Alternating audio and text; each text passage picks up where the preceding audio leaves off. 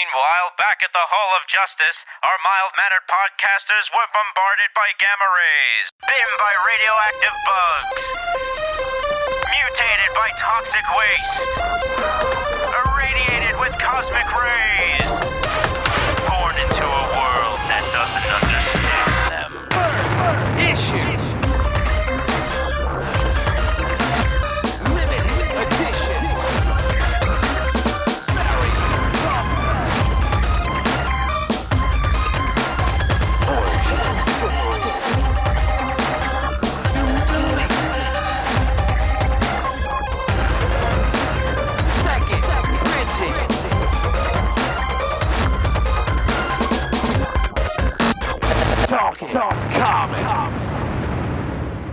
Welcome to a very special Talking Comics episode. This is our Star Wars year in review.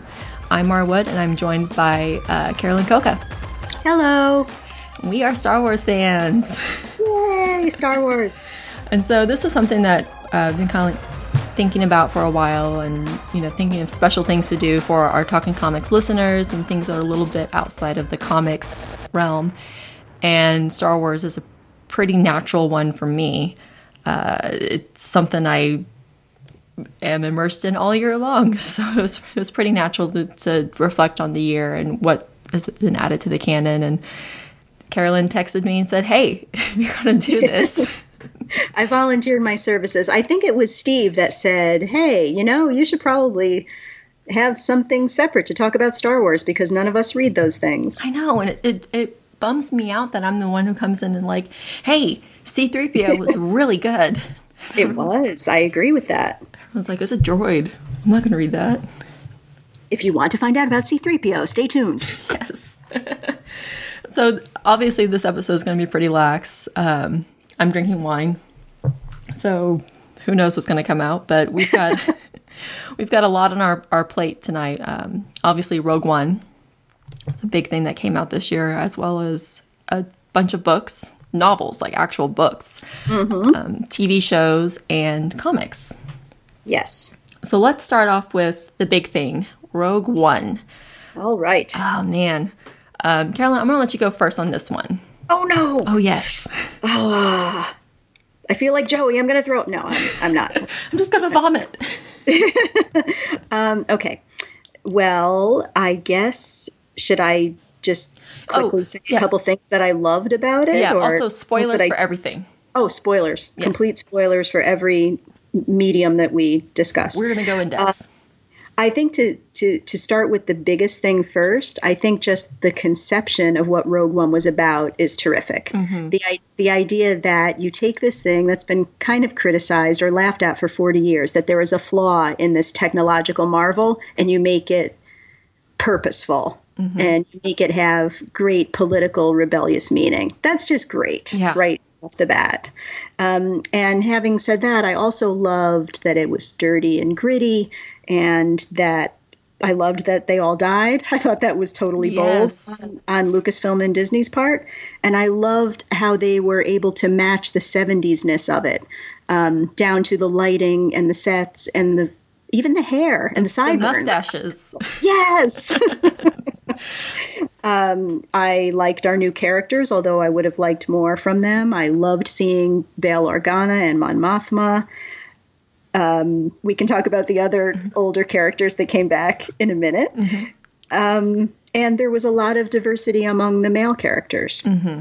And I think that's an important distinction you made just there, because I get on Tumblr and I go tagged Rogue One, and I look at everyone's responses, and I read a lot about people just being excited that it's diverse. Mm-hmm, yes, yeah. The accents and the diversity and the possibility that I believe that Chirrut and Baze are a couple, and people picking up on that and defending it and grasping onto that. But I rarely came across anyone criticizing the movie for female diversity. Yes, I think that among the larger number of people that's not there. And I'm seeing a lot of things like there are so many people of color. No, there are not. There are many males of color. There's one woman of color. Exactly. It's not the same thing. There are people, I think, who have talked about it, like on Tashi Station and on Nerds of Color, but not a whole lot else, especially in sort of your more mainstream comic sites that cover all kinds of things and all kinds of pop culture things. Right. But that's the quick version of what I really liked. What did you really like? I did appreciate they all died. I was a big fan of that. Well, the thing is, you don't want any loose ends. You have to explain why they aren't there, why they aren't getting medals at a ceremony, why they aren't, there at the briefing, and having them survive at the end of the movie. Just like, okay, all right. And it was that grittiness, that depressing, like they went on a true suicide mission and knew they were not coming back. Yeah. And they still did their duty. And each one of them had their own purpose for it. Jen, on the surface in the movie, it's a lot about her father. And we'll get more in depth with the book, but the book opens up to where it's not just her dad that she's doing this for, it's herself. Right. There's so much more about everybody in the book. And I think that the film, if you read the book alongside the film, when you see the film does capture what is in the book, but it captures it so briefly that if you don't have all the background, it seems like the characters are not that deep. Yes. I watched it 4 times. And between the third and fourth time, I read the whole novel. So the last time I saw it with new eyes, and I was like, oh, this is just gutting me because the book is more emotional and explains things a lot more. Right.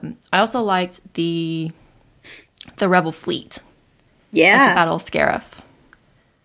And the Mon Calamari, Admiral Raddus. Totally. And Red Leader and Gold Leader. Seeing them again. And that was like, when he was saying, Red 5, what are you doing? I know. Luke. Well, it's not Luke yet. Right. But I was like thinking about when it was initially recorded or initially conceptualized. I was like, did they re-record new lines for it, or did they just borrow it from A New Hope, where Luke was doing something crazy and the Red Leader was like, "What are you doing?" Oh, it could have been. I took it to just mean that we're now explaining to you why Luke became Red 5 because the original Red 5 died. Which was cool. I like seeing that. Yeah. Little stuff like that was cool. Vader. Oh, boy. There's been... I think the prequels did a really huge disservice to Darth Vader by making him not as scary. Yes, agreed. As he was when we first saw him. And, we all watched the original trilogy first and had this different perception of who Vader was. And when the prequels introduced us to Anakin, it kind of, lost the sting. And it's even now with 40 years of Star Wars behind me, it's very difficult for me to reconcile Anakin Skywalker as being Darth Vader because the prequel Anakin and the original trilogy Vader don't seem to match up. But I will say the Clone Wars series does a good job trying to bridge that. And in fact, in this movie, there was a moment where I was like, oh my gosh, there's Clone Wars Anakin right there. And it was when he was in his lava castle, choking Orson Krennic and saying, hope you don't choke on your aspirations. Yes, which on the one hand is a terrible line, but on the other hand is very much a bad Anakin style pun. It is. I pictured him right there. That Obi-Wan was not there to appreciate. He would have just been smiling and rolling his eyes. Totally. So yes, I agree with you. As I think I said to you in some electronic form, I definitely prefer scary villain Vader to emo, emotional Padme Vader. And this was definitely that. This was just relentless walking through that room, and you have this feeling of mounting dread. That was great. And especially, the ending and just how ruthless he was. And it cracks me up. I have this Hallmark ornament of Leia and Vader, and you press it, and it's that scene where Darth Vader, only you could be so bold. blah, Yes. blah. And after the movie, I went and pressed, and I was like, oh my gosh, she's totally lying the whole time, and he knows that she's lying, and she's still keeping up this lie, and it's great. Right. So, I mean, it was great. I'm sorry to pull rank in this way, but it was great when I was 5 in 1977, and this short, white brunette looked up at him and said that, because he was already scary just having walked in the door. But now you know that not only does Leia totally stand up to him, just period, but she stands up to him knowing that he knows. Yeah. That is perfect. I love that little nuance, that addition to what I already appreciated about her. Sure. Yeah. You know, she wasn't going to give in. She wasn't even going to be like, so what if I have the Death Star plans? It was like, oh no, I don't know what you're talking about. Right.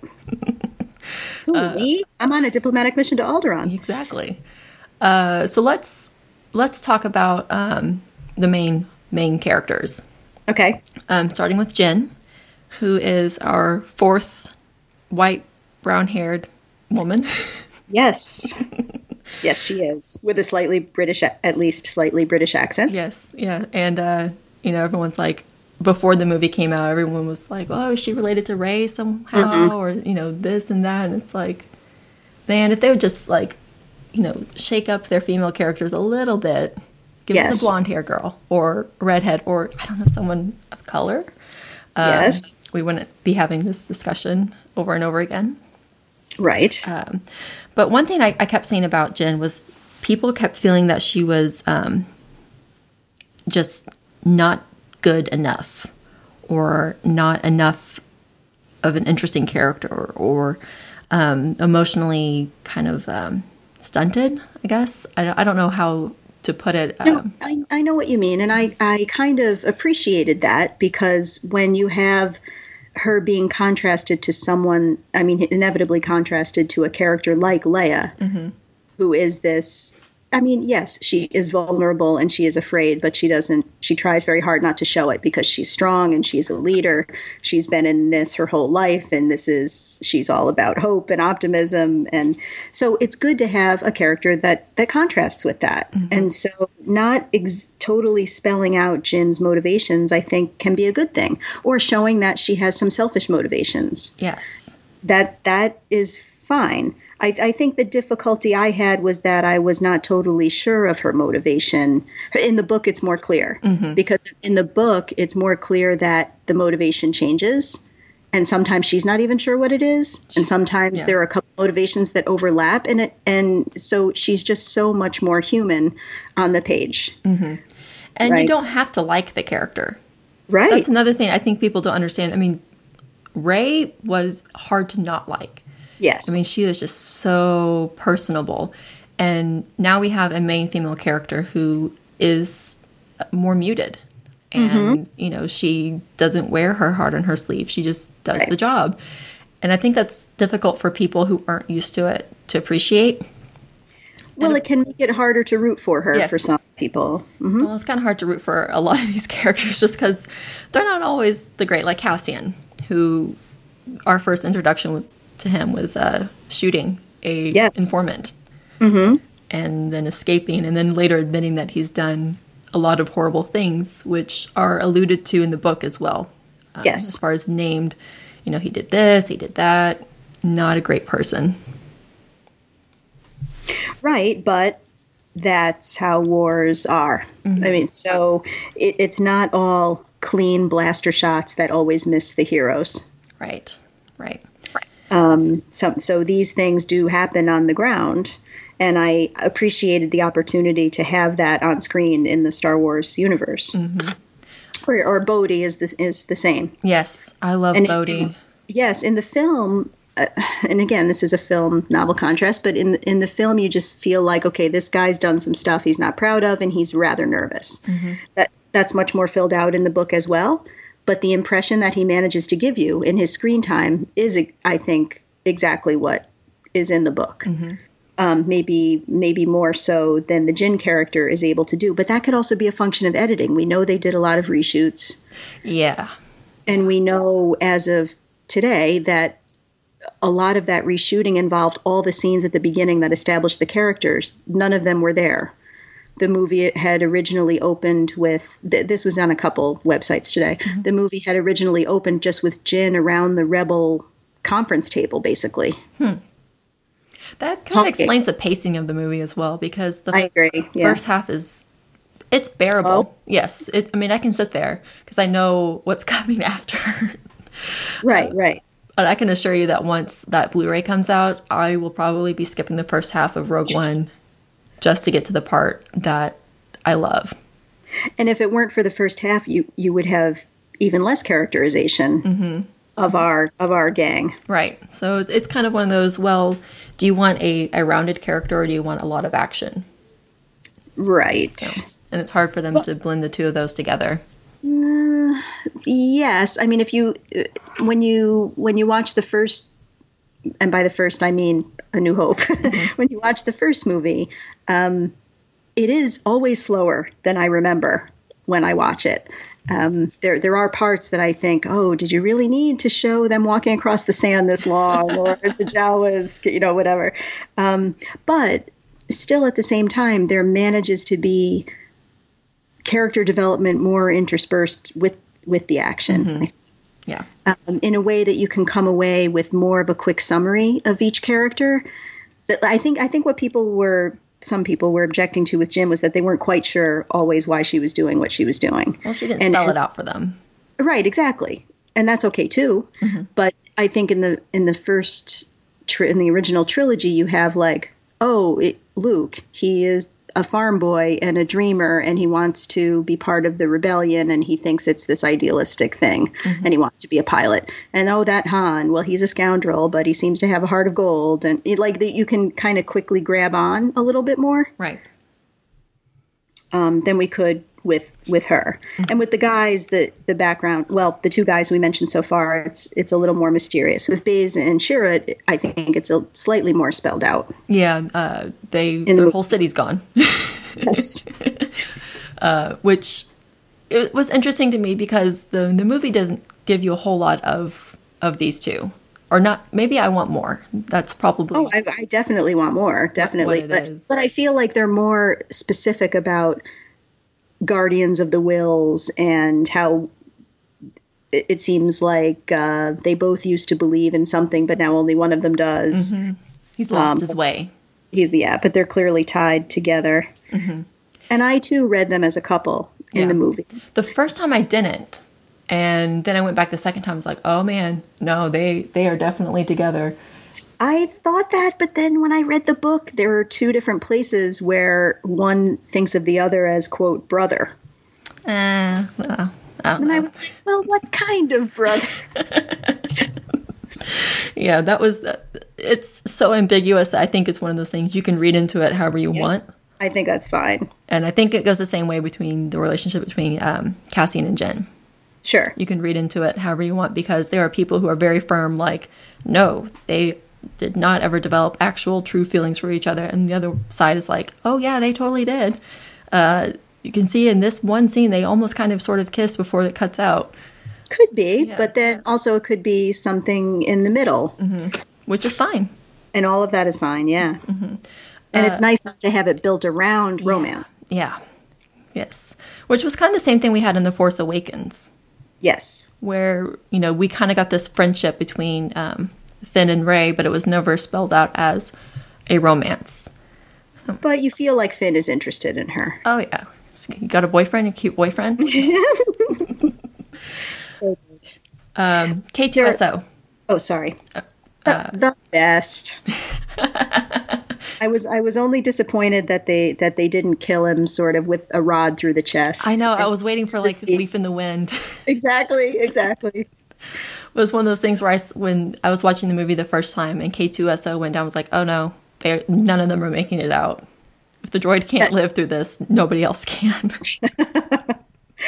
And then I thought to myself, why is Gina Torres not in this movie? Exactly. She would be like perfect on this kind of mission. Oh, she'd be a great Jen. Yes. Just saying.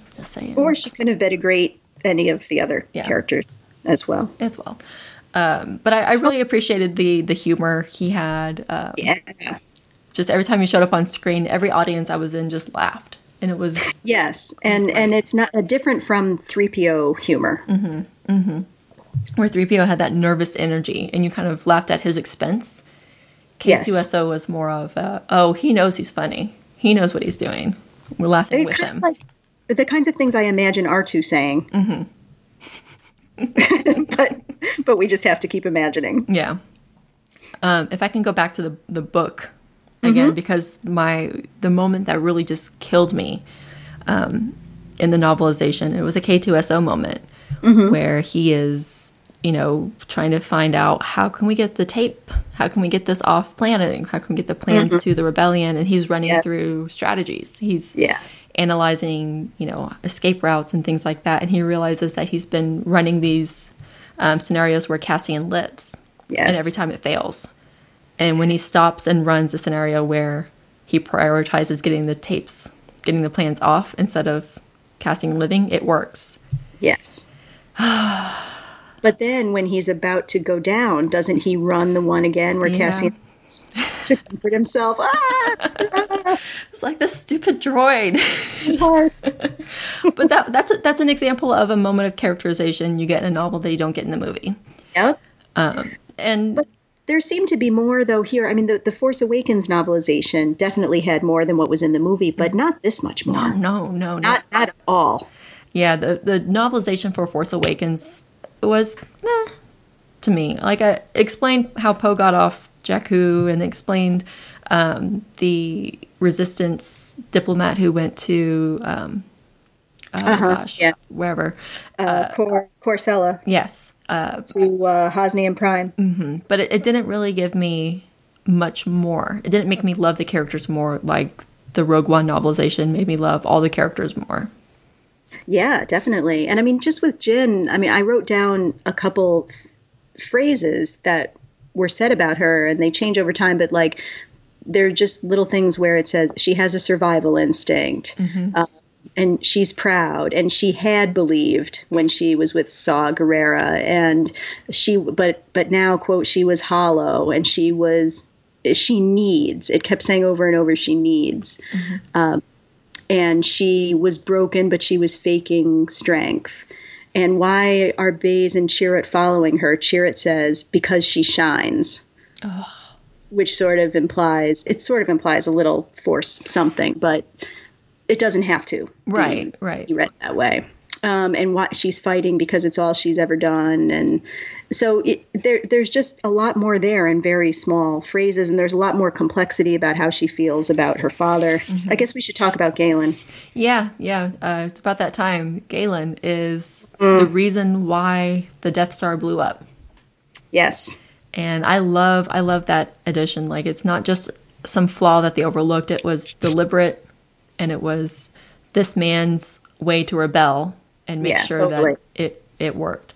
Brilliant idea. Oh yeah, it was so. I mean, it made sense because you spent the whole time like, why didn't they just cover it up, or why did they reinforce it, or block it off in some way? But they had no idea. They had no clue. Right. You read Catalyst as well, right? I did. By James Luceno. That book takes place right at the end of the Clone Wars, beginning of the Empire, and up to about when Jyn is 3.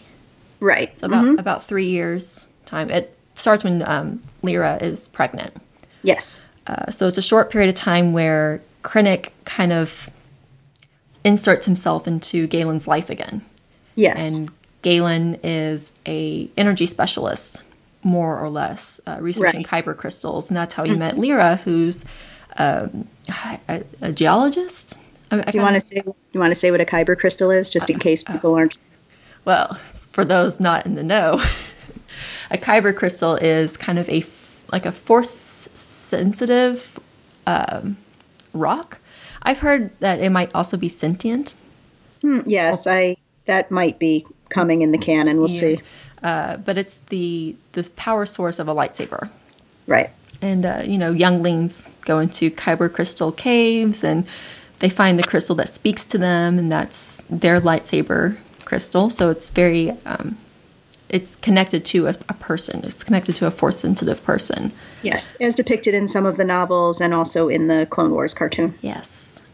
so he's been researching energy on kyber crystals. Lyra is well-traveled, and she takes people on expeditions to these caves and things like that. And Krennic realizes that we can harness this information and try to build a super weapon out of it.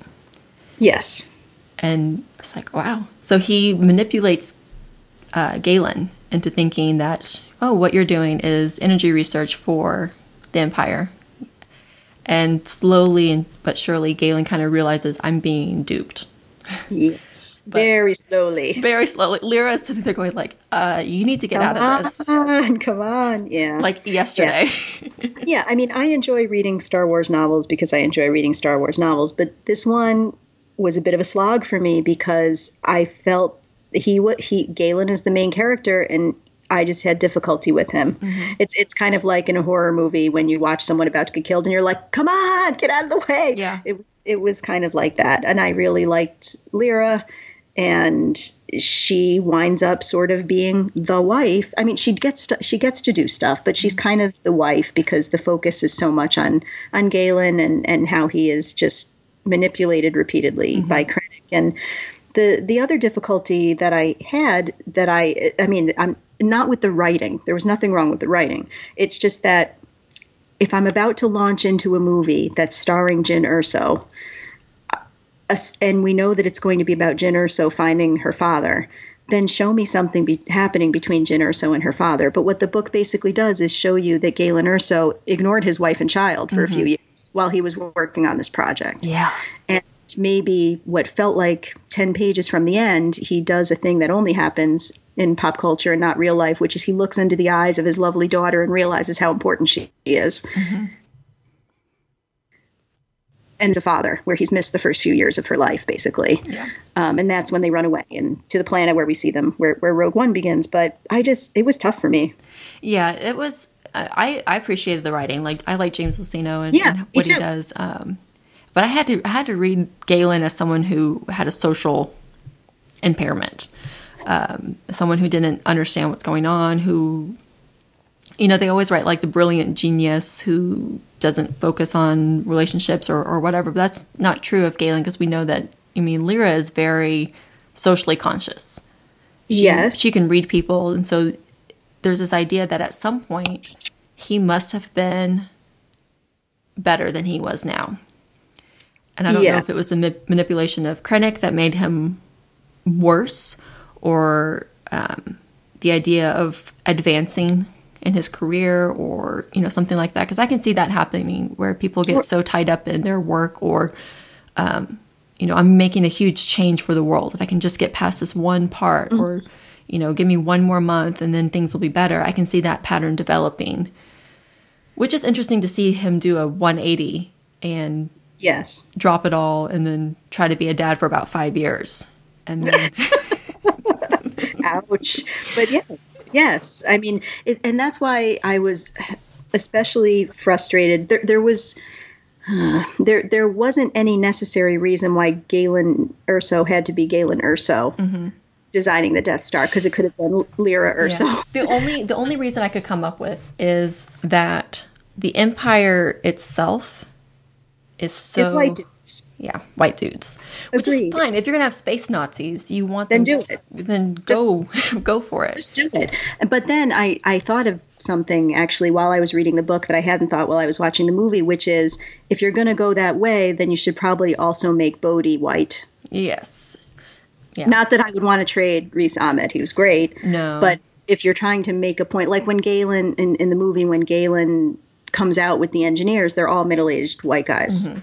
And I assumed that was to make a point, but maybe it wasn't because of the total lack of women in the movie. But they looked way too similar for it not to be a point. Yeah, I agree. But if you're writing this whole novel that's showing me this tight relationship between Lyra and Jyn, then why not then just continue that into the movie, or then write the novel with a tight relationship between Galen and Jyn? Yeah. No. I don't know. Star Wars has always been about fathers, so... Yes, it is. Oh, speaking of which, this is off subject, but I have to bring it up because it was hilarious. I read an article today about how the Empire would have never risen if they had adequate female healthcare system. And I was like, what? Click. Let's read this. And it was about how Anakin was so afraid of losing Padme in childbirth. Okay, cool. But the author made an argument that they would have had no reason to fear if there was a proper female medical health system in place. I was like, okay, tell me more. And so I'm scrolling it, and this person reasoned that Padme never truly hid her pregnancy. I mean, she went out to the Senate, she entertained friends, she never told who was a father, so there was no reason why she wouldn't go see OBGYN. Mm-hmm. And, a woman in power, in the core world, on Coruscant. I mean...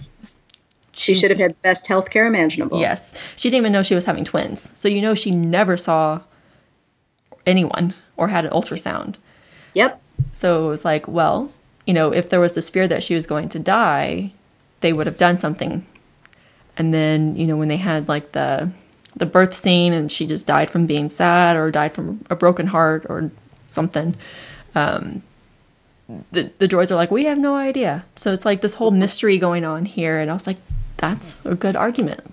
And the author also argued that it was lazy writing because nobody bothered. Well, I mean, the whole thing.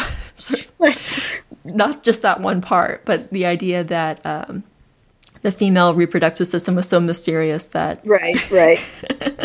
Well, it was a long time ago, And yeah, so... Such a long time ago that they had all kinds of technology, but they could not master birth. No. Okay, so is there anything else we want to say about Rogue One before we move on? We probably should mention Saw Gerrera. Oh, yes, yeah. That was an interesting addition.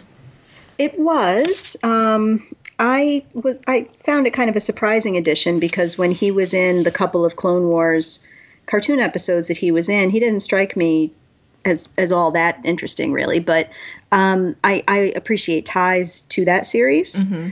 and I appreciate the idea that this person has fought so hard and so long that he's going to use whatever methods he thinks necessary. And I appreciate that they seem to be trying to set him up as sort of a Darth Vader, with the breathing, but. Which was only the first breath, actually, that it made that noise. Subsequent breaths did not, but whatever, I got what you were trying to do.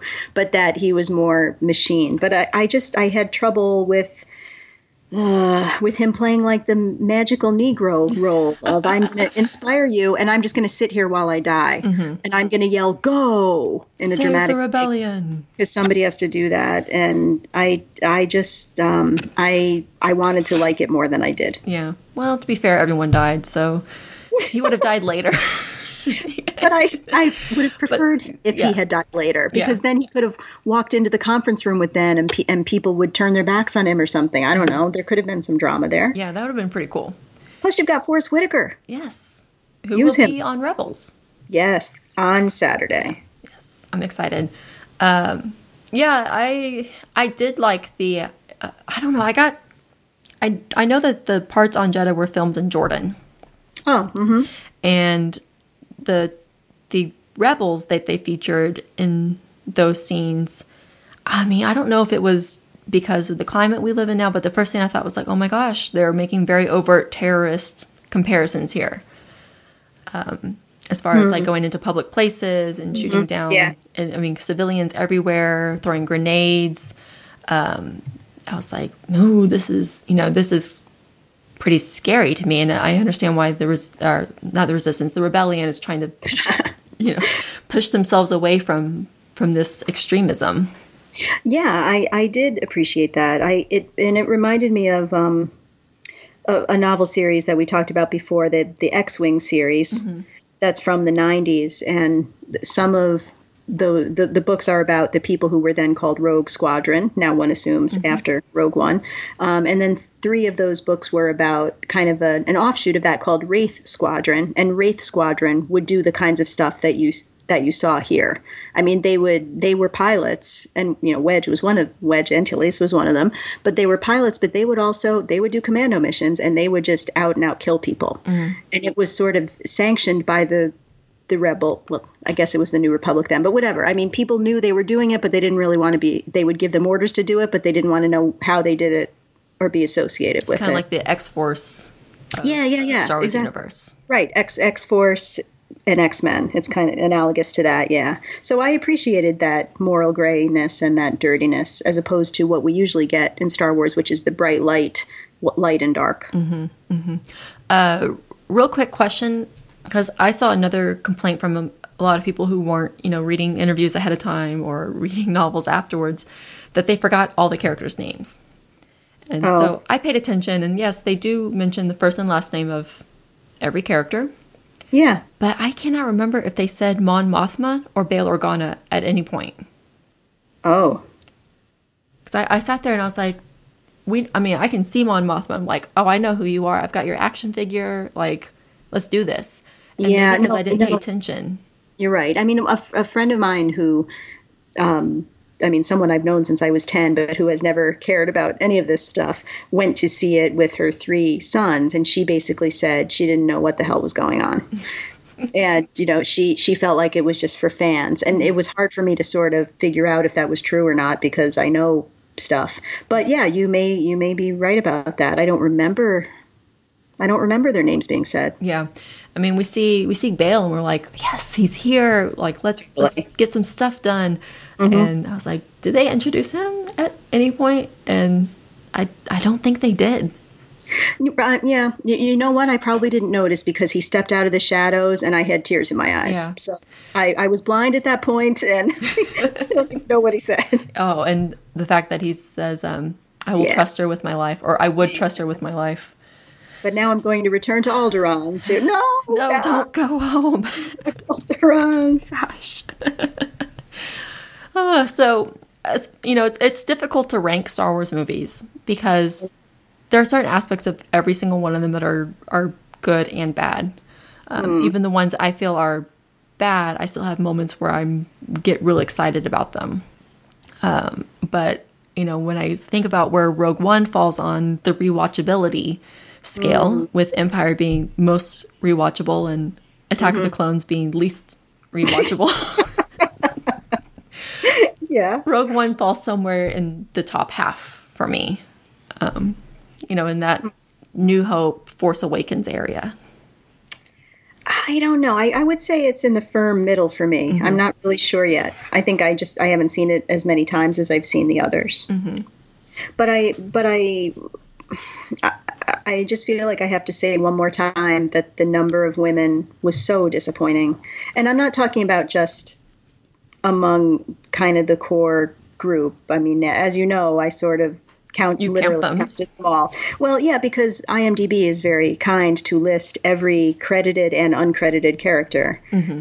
And there are 103 characters. Half of them are credited, half are uncredited. And of those 103, only 12 are women. Yeah. And 3 of those are Jyn, because 2 of them were young Jyn. And one of them is mother of lost child in village. Oh. Yeah. Not acceptable. That's not acceptable. Did you pick up the visual dictionary? No, but you said there was cool stuff in it. Yeah, so the visual dictionary kind of lists out a lot of the pilots and soldiers, which, in the movie, like, one of them is named, or 2. But there were a couple of women that were listed in the visual dictionary that I must have missed in the final edited movie. And, I was looking for one of them because I saw a picture in the book.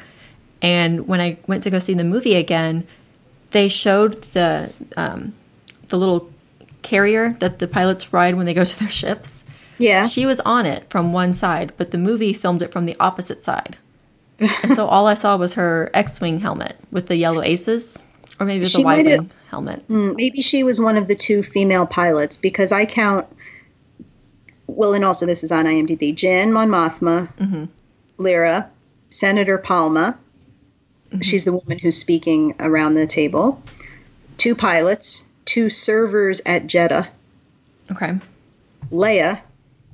Oh, we didn't talk about CGI. Oh. A rebel engineer, the mother of lost child, and quote-unquote villager. Okay. That's all I've got. Yeah. And the book doesn't add much more to that. They add a soldier. There's a female soldier. Okay. But seriously, women are not 11.6% of the population of Earth. It's not that hard to find us. No. And I strained my eyes looking for a soldier's face that looked somewhat feminine. I could not find her. Granted, she could be there, and I'm just, narrowing my view of femininity too much. But I was looking for her. Yeah, I mean, I think The Force Awakens was more in the neighborhood of 20% female. Okay. Which is like the largest number of any Star Wars movie. But of course, even that is a troublingly low number. Mm-hmm, mm-hmm. But that this is less than that? Oh, geez, come on. Hopefully episode 8 will have more. Hopefully. And doesn't the Han Solo movie have a actress of color? It better be Sana. That's all I'm saying. I think it's Sana. I think it is. And CGI. Yeah. So I thought it was weird at first. Me too. It's like, this is making me uncomfortable because... Yes, I couldn't not stare at it. I almost couldn't hear what he was saying because I was so focused on seeing what looked good and what looked fake. Like, it took me out of the movie. Yes. With Tarkin, to be clear. And another part of it, for me, was the ethical part where it's like, sure, he's been dead for a while, and it's odd. Like, but you can't tell this story without Tarkin. And Tarkin is so iconic in the way he looks that I was like, oh man, I get it. I understand. I get it. But that guy that they had at the very end of Revenge of the Sith, I think he did the motion capture. Okay. He really does kind of look like Peter Cushing. Yeah. And, Mon Mothma. Sure. They got a different actress and she looks... Right. And nobody seemed that concerned about that. Mm-mm. And then CGI Leia. Yeah. At the very end. Which was another one of those, I'm like, oh, this looks good. Glowing. But something's off. Like, I can't put my finger on. You said glowing. A little too luminous or something. Their eyes, I guess, seemed a bit watery. I mean, make no mistake, the technology is totally impressive. Mm-hmm. But the problem is you get in that uncanny valley when it's only 96% awesome and not 100% awesome. Mm-hmm. You just become very aware. But I really do understand why they did it, why they ended on her saying the word hope. That was great. Yes, that was one of those you pay your dues the whole movie, you go through all this death and this awfulness, and at the very end you have that, and then you go home and watch A New Hope immediately. I did, yes. Oh, man, I watched New Hope more often this past month than I have, gosh, I don't know. It's been a while since I marathoned it over and over again. Yeah, and I watched it right after I saw the movie, which was only really like a week and a half ago because I had to finish all my grades for the semester first. And then I watched it again when Carrie Fisher died. Mm-hmm. Yeah. So that is more than, I know you watched them more than that, but that's more than I don't normally watch it twice in a week. Yeah. Well, I haven't watched one of the Star Wars movies since she's died. Oh. And I was like, oh man, I feel like I should, but maybe it's too soon. Like, I just trying to gauge when's appropriate for that. Let's take a sidebar and talk about The Princess Diarist. Okay. Because that's Star Wars adjacent, but not canon. So yeah, right. Princess Diarist is Carrie Fisher's final book, unless she has one that they dig up later and publish in the future. But this is a memoir and a collection of some of the diary entries from when she was filming Star Wars. When she was 19. Oh my gosh. I mean, she just had sizable ovaries on her that she would feel okay about showing people a thing that she wrote when she was 19. Because my gosh. You couldn't pay me enough to go there. It was amazing. I loved, I listened to the audio book of it, which was Carrie reading, all her commentary, and then Billy Lord reading the diary entries. Oh, okay. Which was perfect because, Carrie Fisher had this self-deprecating humor, and she was just just cracked up the entire time. And then when we get to the teenage angst and having her daughter read it, it's just like a total shift in emotion where it's like, oh my gosh, this is like so much longing and yes, just definitely longing. I was like, man, a teenager wrote this. Yes, yeah. I know. A teenager, a very smart teenager with high emotion, but who you can still tell is very young. It was so interesting to read the juxtaposition of the way she was talking about what happened in her present voice, and then to read the way that she wrote about it then. And some of it is in poetry. Yes. Pretty good poetry, I thought. I don't have a good ear for poetry, too. But no, I thought it was too. I mean, she's very sensitive about having dropped out of high school to go work with her mother on the road, on stage. And so she, I guess, often felt like she was overcompensating for that, but she does sound like someone who has more formal education, or maybe just sort of had a very strong ear and affinity for language. Probably read a lot too. Yes. And so I think that this, along with her previous ones, Wishful Drinking and Shockaholic, I would absolutely recommend all three of them because of her combination of just being hilarious and witty and saying things. I mean, this is one of the great things about her period. That was comma, period. The period. Oh, she would love that. Totally would. She totally would. You're welcome, Carrie. One of the best things about her is the way that she just says stuff. She says stuff that people don't want to say and don't want to hear. Yeah. And as much as I am very attached to Princess Leia because she was my first hero, because like I said, she was white and brunette and short, and she just lifted her chin to Darth Vader and was like, no. Carrie Fisher as writer, as script doctor, and as an interviewee and a tweeter who just would speak her mind as an older woman in Hollywood among a group of people that are not so listened to and are not given jobs, that's a big, and a mental health advocate. Yes. That is, all of that is a huge, huge deal. A huge, big life. Yeah. I mean, she could be cutting, but she was also very kind. And just like Leia, she just never gave up. Right. So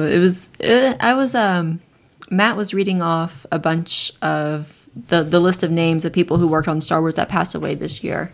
Yeah. And it's pretty substantial. It's a pretty long list. And a lot of them are, background actors or people who did this in the editing room or that in the soundboard. And of course, Kenny Baker, who I don't remember when he passed this year, but I remember reading his obituary in Star Wars Insider. They put a nice little thing in there about him, and I assume that when the next issue comes out, they'll have one for Carrie Fisher as well. But it just cracked me up because I kept seeing this meme float around about Carrie Fisher would tell everyone that she had sex with Harrison Ford in his prime.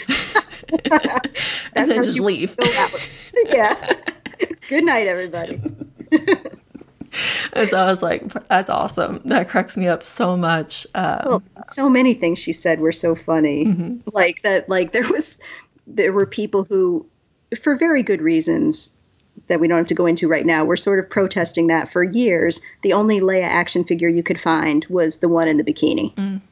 And so there was this father on some local news channel who said, well, what should I tell my kid? And so Carrie Fisher said, you should tell your kid that this awful thing made me put this on, and then I choked him with it, and then I went backstage and I took it off, and it was cool.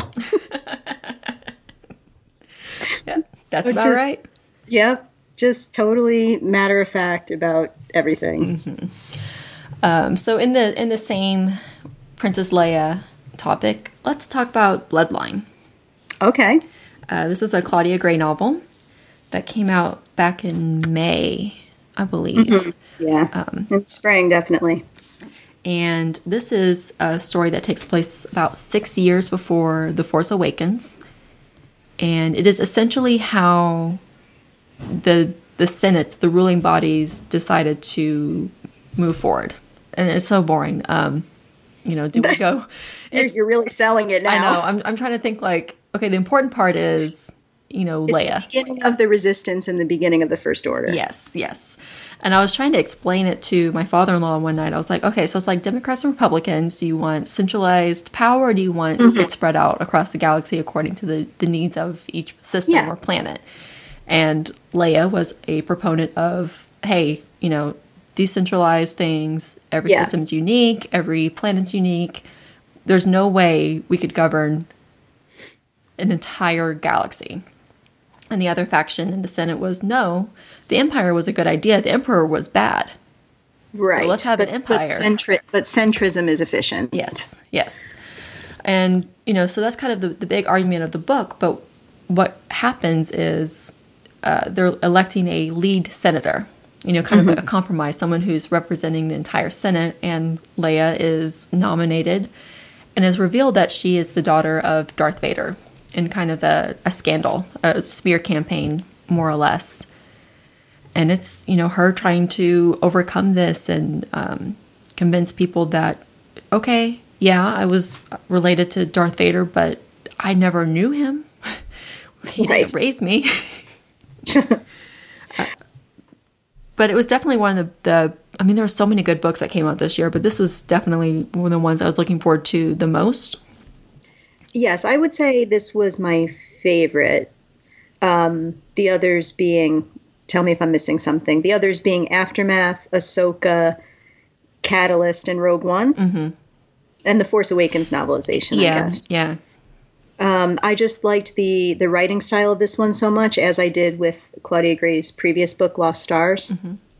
I liked the politics of it, and I liked the human element of Leia trying to deal with this thing, but also being sensitive to how to present it to different people, but never being anything less than honest. And then there's some intrigue and there's some action, and somebody refers to her as Hutt Slayer, which is the best thing ever. But really, it's about the formation that the First Order basically has already formed. And so the resistance has to sort of rise against it. And so at the end, that's kind of what you get to. Yeah. And there are some interesting new characters. Yeah, this is one. I have not read this one again since May. But I remember she has an assistant, kind of a... Yeah, the assistant is Corsella. And I really like her. The one who dies on Hosnian Prime. But here she resigns when she finds out that Leia is Vader's daughter. She comes back, but she is very upset. And there's a female pilot who's cool. That's the one I really like. I just can't remember anyone's name here. And she had some kind of disease, remember?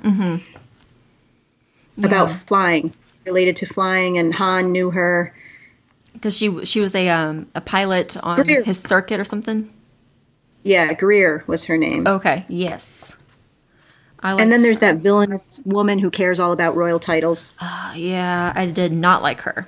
No, you're not supposed to.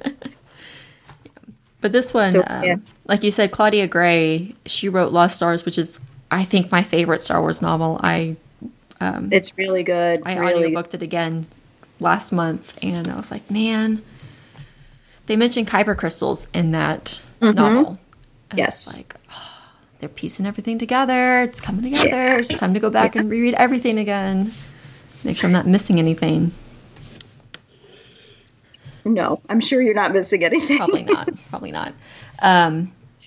You mentioned briefly the new Aftermath book.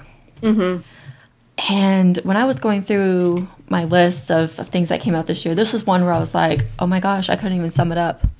There were too many things going on. A lot of stuff happened, yeah.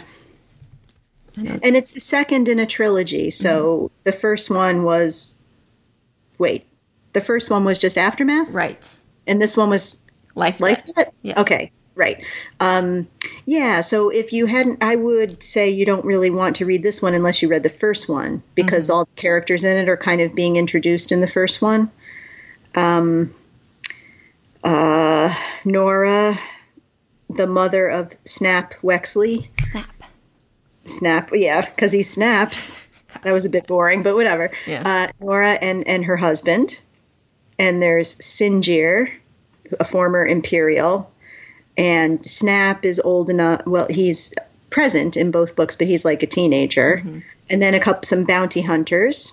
Jazz and John. Jazz and John. And Sloane, Ray Sloane. Yes. Who is a new Imperial character, a woman of color, who also shows up in the Kanan comic briefly. Who else is in that book? Gally Rax. Rax, yeah. Yes, yeah. And Leia is pregnant with Ben in this book, and she asks Nora and the gang to go to Kashyyyk because she thinks Han is there. Yeah, something about which he is. Got kidnapped or captured, and Han had to go save him, but the Resistance couldn't, or the New Republic couldn't spare ships, or couldn't spare it just to go save one Wookiee. Right. Uh-huh.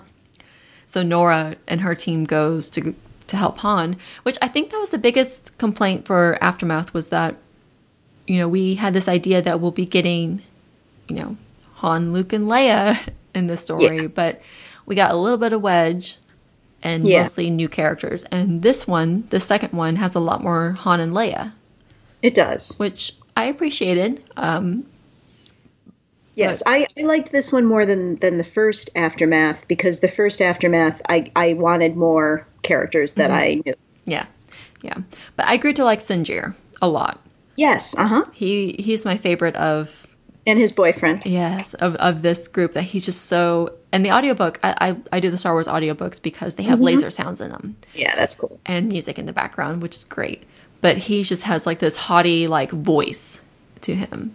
Like he's always looking down his nose at people, but he secretly likes people. Yes, right. And I'm like, I connect with this character. I like this one. Yeah, I like it too. But with Life Debt, they could skip past all the introductions and the early character development and just give us a little bit more of the plot stuff. It also introduced therapy Ewoks. Yeah. Which I was like, that's odd. I don't know how I feel about that, because they're like sentient beings. But who let people pet them. I don't know. Yeah. I was like, okay.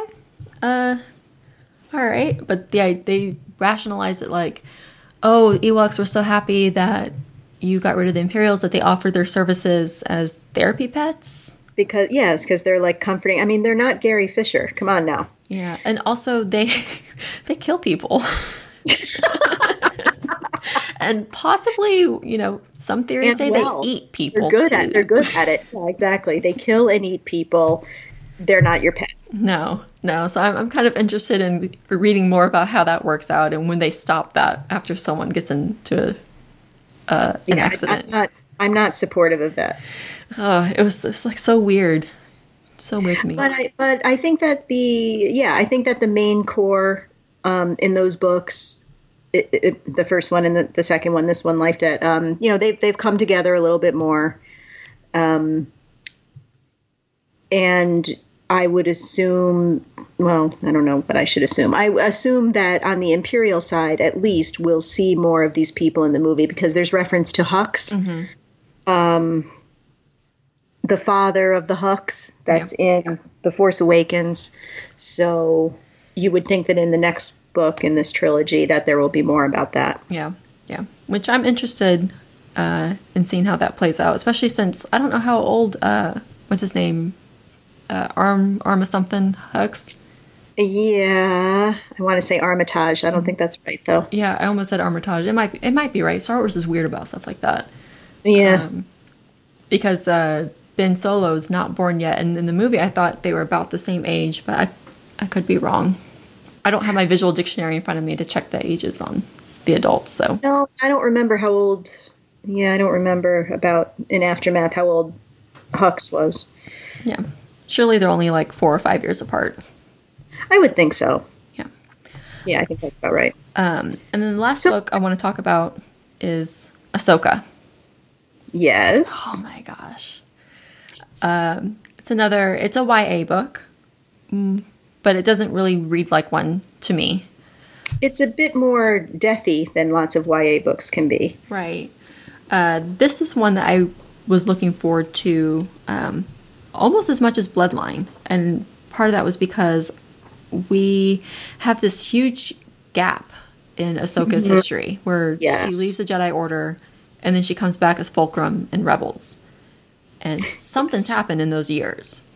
Yes, and Ahsoka, like unlike Ezra, who continues to be annoying on Rebels, Ahsoka was annoying for a much shorter period of time in the Clone Wars, such that I grew to be very, very attached to her. So yeah, like you, I was really excited about this book. Mm-hmm.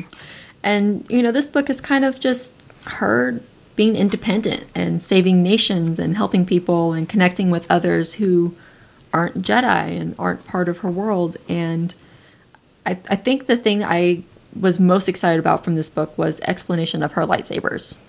Yeah, that was cool. That was possibly my favorite part. Yes. And of course that was like right at the end where I felt like the narrator of the audiobook wasn't reading fast enough, so I stopped it, pulled up the book. I was like, all right, let's get this done.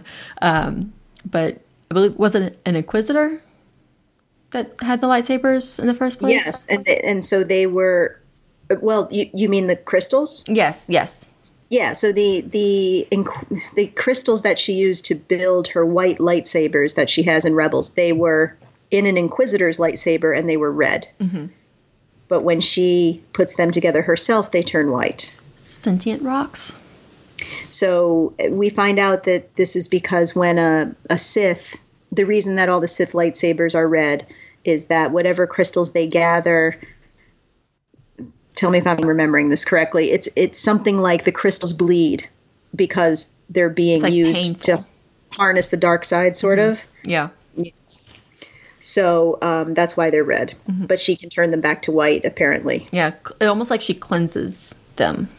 Yeah, and it's interesting because she uses the alias she uses because she can't go by Ahsoka Tano, former Padawan. She uses the alias of Ashla, which if you've, for whatever reason, read sort of nonfiction books about the making of Star Wars or even some of George Lucas's original drafts, Ashla was what he called the light side of the Force, and he called the dark side Bogan.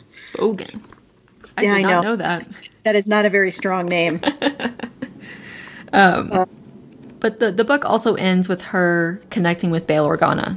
Yes, more Bail Organa and everything. Yeah, and it's just one of those things. Like as soon as the book ended, I was like, okay, so now write another book. So I know what happened after this. But have it where Ahsoka and Leia meet. I'm ready for that because if she's in contact with Bail, and at this point Leia is what, 3? They had her like walking a little bit. Yes. Right. Surely there's some connection between the two, or will be. Or some. It could just be a short little thing, but I would very much like to see it. I need it. The way this book was structured, it had these little interludes, and they kind of, on the one hand, they interrupted the pacing of the main story, which is how she's sort of undercover and she's living on this planet, but she wants to help people, so she uses the Force, et cetera, et cetera. Mm-hmm. But the interludes, they interrupted that story. But on the other hand, I really liked the interludes because the interludes were about things like how she led the clones to liberate Mandalore. Mm-hmm. And so it's kind of it's the problem I have when I watch Rebels, which is that whenever when they bring in something from the Clone Wars era, I always become much more interested. Yeah. Just because I'm more attached to those characters than the Rebel characters. Yeah, and I don't know if that's because one came first, or I don't know if it's the animation style or the length of exposure to the characters, but Rebels to me is not as good as Clone Wars. Yeah, I definitely feel that way. I do watch it. I watch it faithfully, but I think my main problem is I don't like the person who's supposed to be the point of view character, which is Ezra. I just find him irritating. And I understand you want to show growth, but it's the third season. Yeah. Grow faster already. He got a haircut. Yeah, so what? Is that not enough? No, that is not enough. I mean, you and I have talked about this before, but I mean, just the two of us, but like the episodes that had Ahsoka, I mean, my emotion was just so much more heightened and I was so much more invested, and especially the ones that were the end of last season. Okay, so do you think she knows that Anakin is Darth Vader? In the Ahsoka novel or in the cartoon? Let's do cartoon. Well, there's I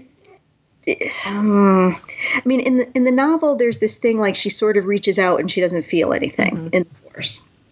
Right. But in the cartoon, one of the first times she's on, where she's with Ezra and Kanan on the ship, and she sort of reaches out and she faints? Yes. Yeah.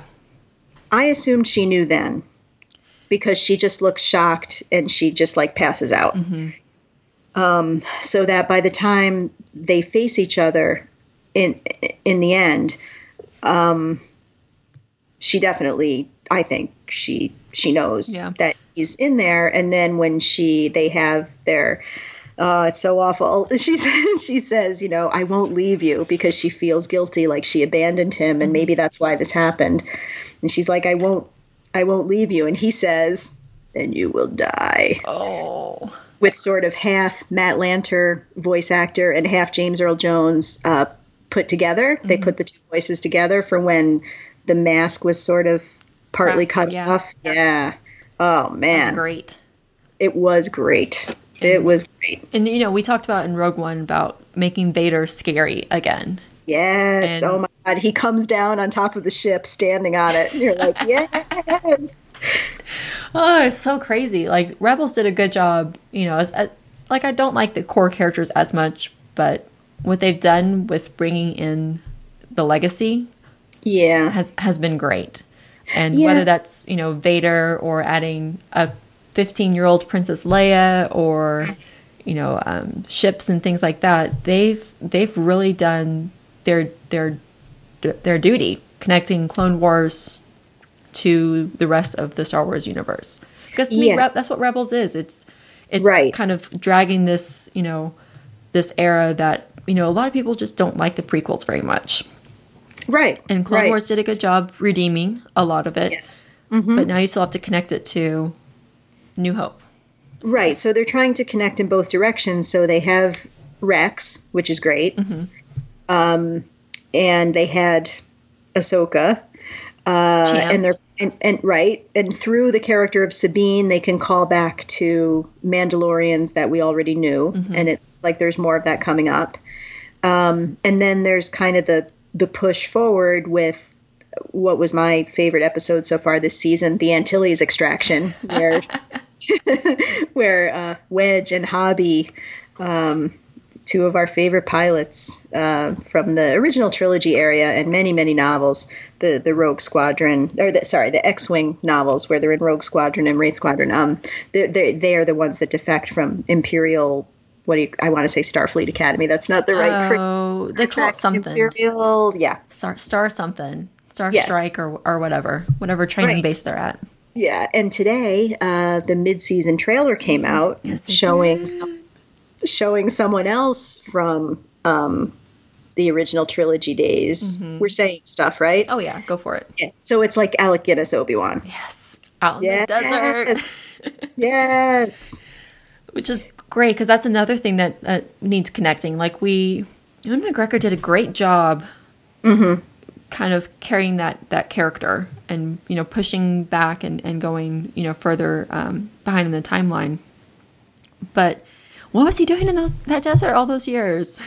Yes, I know. And I guess you can show me a little bit once every 6 comics what he's doing in the desert, and I'm very happy about that, but I would like more. So please give me my Ewan McGregor in the desert movie. We're due for it. I want that more than any Star Wars movie. I just, please give me that. But I like that Rebels has been building up to this. I was watching Rebels Recon earlier today, and I think it's the second episode of this new season that Darth Maul and Ezra sit down. First off, Darth Maul again. This guy never will die. Yeah, and on the one hand, that's completely ridiculous. Dude was cut in half. But on the other hand, I do enjoy him. I mentioned we have favorite parts of every prequel movie, even if we don't like the whole movie. Darth Maul was favorite part of Phantom Menace. So sure. The fact that he keeps coming up in my cartoons, I'm like, man, this guy is not going down. But they combine the Sith holocron and the Jedi holocron, and I guess when you do that, channels are opened somewhat. Stuff happens, yeah. And when Ezra said 2 sons, I was like, no. Because the other part of me goes, they're never going to make it because that wouldn't make sense later. Yes, I would agree with that, but you can't have Obi-Wan face Maul and have Obi-Wan lose because he can't be dead. Right. So I'm wondering Obi-Wan's kind of a liar. That's true. He just lies. So he could be telling Luke, like, oh, you're the last Jedi. Wink, wink. Hey, he only lies from a certain point of view. Yeah. You're the last Skywalker Jedi. Wink, wink. Except for the other one. For the other one from a certain point of view. So part of me is thinking that when we have our Obi-Wan episode, it may only be Darth Maul there. Mm-hmm. I'm afraid that Kanan and Ezra will not make it in time. Yes, and I should say I do like the character of Kanan, and we can talk about, I know you probably want to talk about the comic Kanan, and that's cool. And I do like Hera, and I do like Sabine. I just don't really like Ezra, and Zeb doesn't do anything for me either. I'm not a big Zeb fan. Yeah. But I do like Sabine a lot. And I think it's that Mandalore connection because that's a Star Wars culture that they really started to dig into with Clone Wars. Yes. And the reason that Anna stopped watching Clone Wars, Anna being my 10-year-old daughter, for listeners who don't know that, she basically, once Duchess Satine got killed, she was like, that's it, I'm not watching this anymore. Yeah. Star Wars, and, I mean, yes, granted, I raised this child, but she said of her own observation, Star Wars just always kills the female characters. It's true. Well. Lyra dies. Mm-hmm. Satine dies. And this is, she knew at that time that Padme would die, even though she's never actually watched that happen. She has read the novelization of Revenge of the Sith, but she will not watch the movie. I don't blame her. But there are others in Clone Wars, like Mina Bonteri. Do you remember her? Oh, gosh. I know the name Bonteri. It was an episode called something like Heroes on Both Sides, and it was about how Ahsoka kind of comes to see that the Separatists are not so bad. Mm-hmm. And she maybe is interested in the son a little bit, maybe. but maybe not. Maybe she's asexual, or maybe she's queer. We're not sure. She's just flirty. She's a flirty teenager. Oh no, now I can't remember. She named a few others for me too, but I was like, yeah, you're right. Yeah, you're right. Yeah, you're right. That's true. Yes. So, but Duchess Satine was it for her. Mm-hmm. I don't blame her. The first time we saw Rebels, she was like, do you think Sabine is related to Satine? I'm like, I don't know. They do rhyme. Yeah. But it could be a Mandalore thing. Yeah.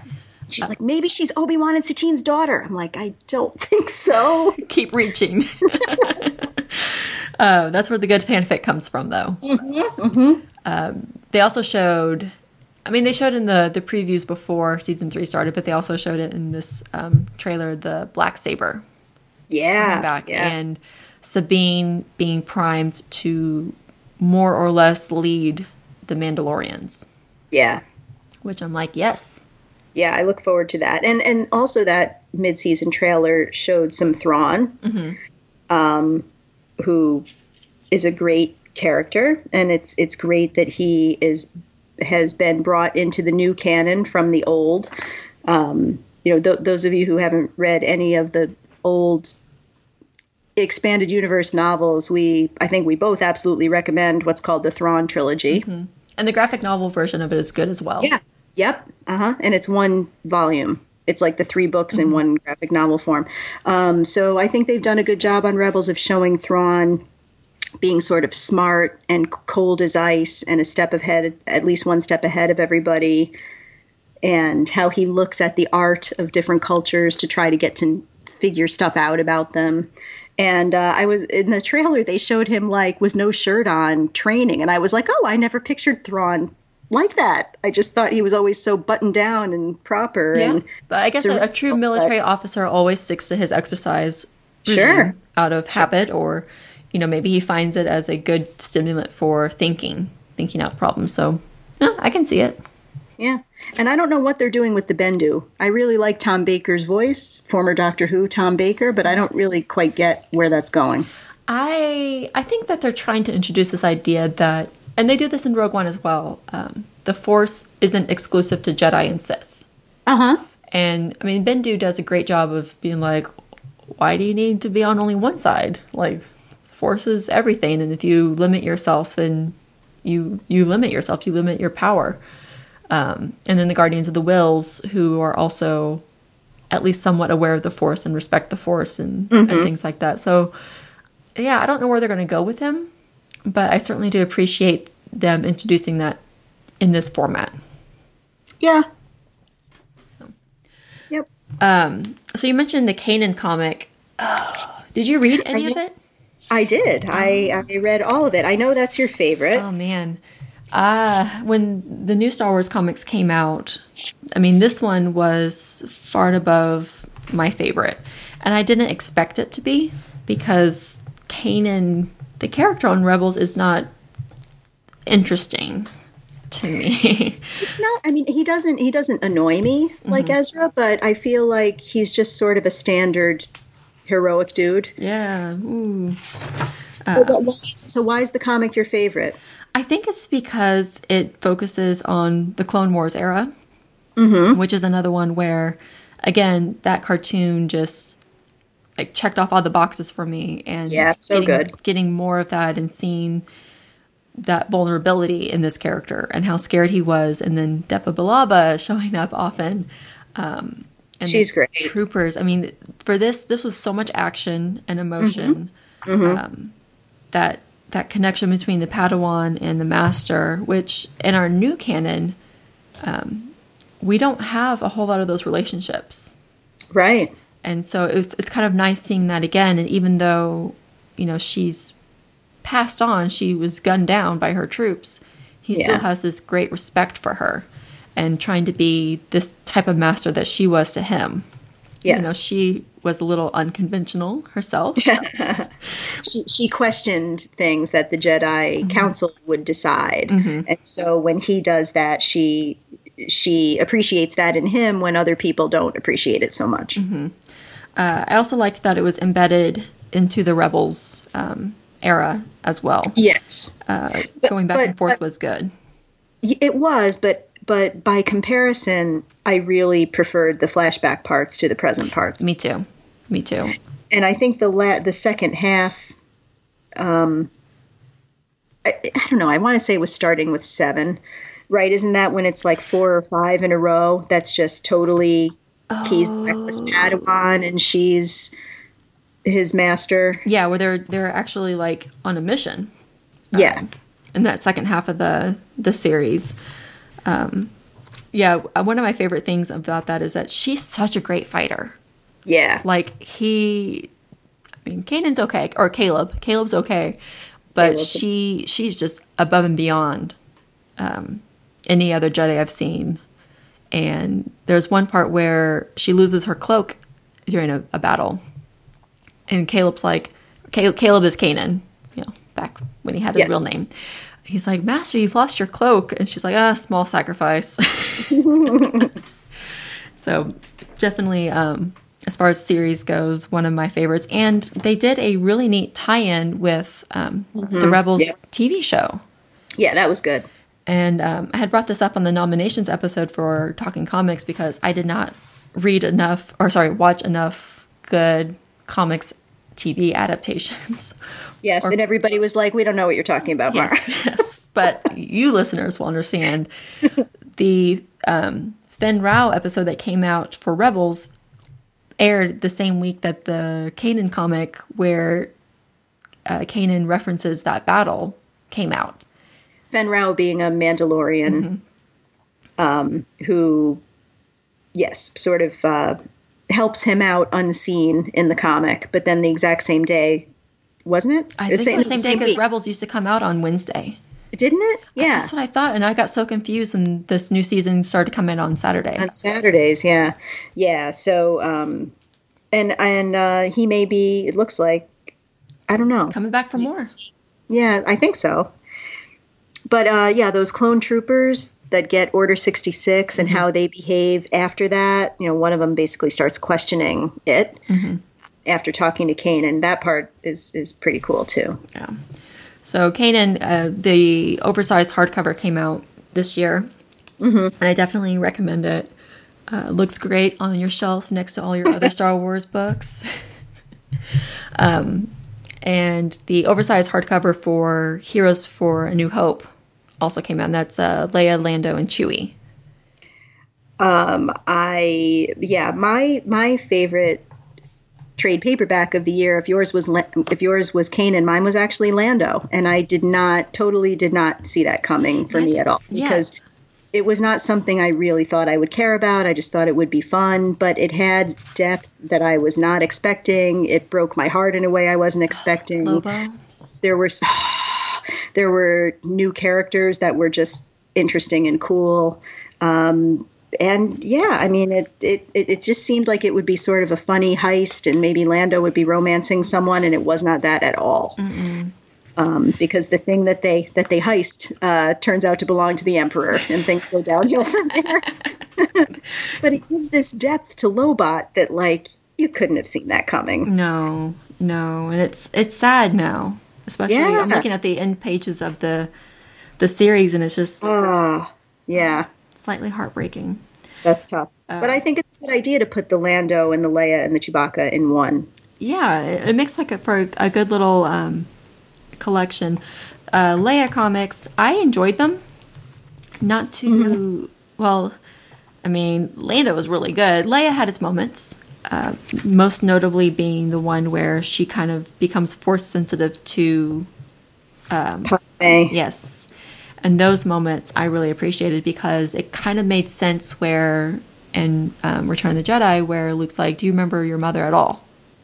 Yeah. And then she starts saying a few things, which at the time they didn't know what they were. I know. It's hard to retcon every sentence that comes out of the character's mouths in the first movie, but yeah, she's on Naboo, and a painting of Padme seems to turn to look at her. She thinks, nobody else sees it that way. Yeah.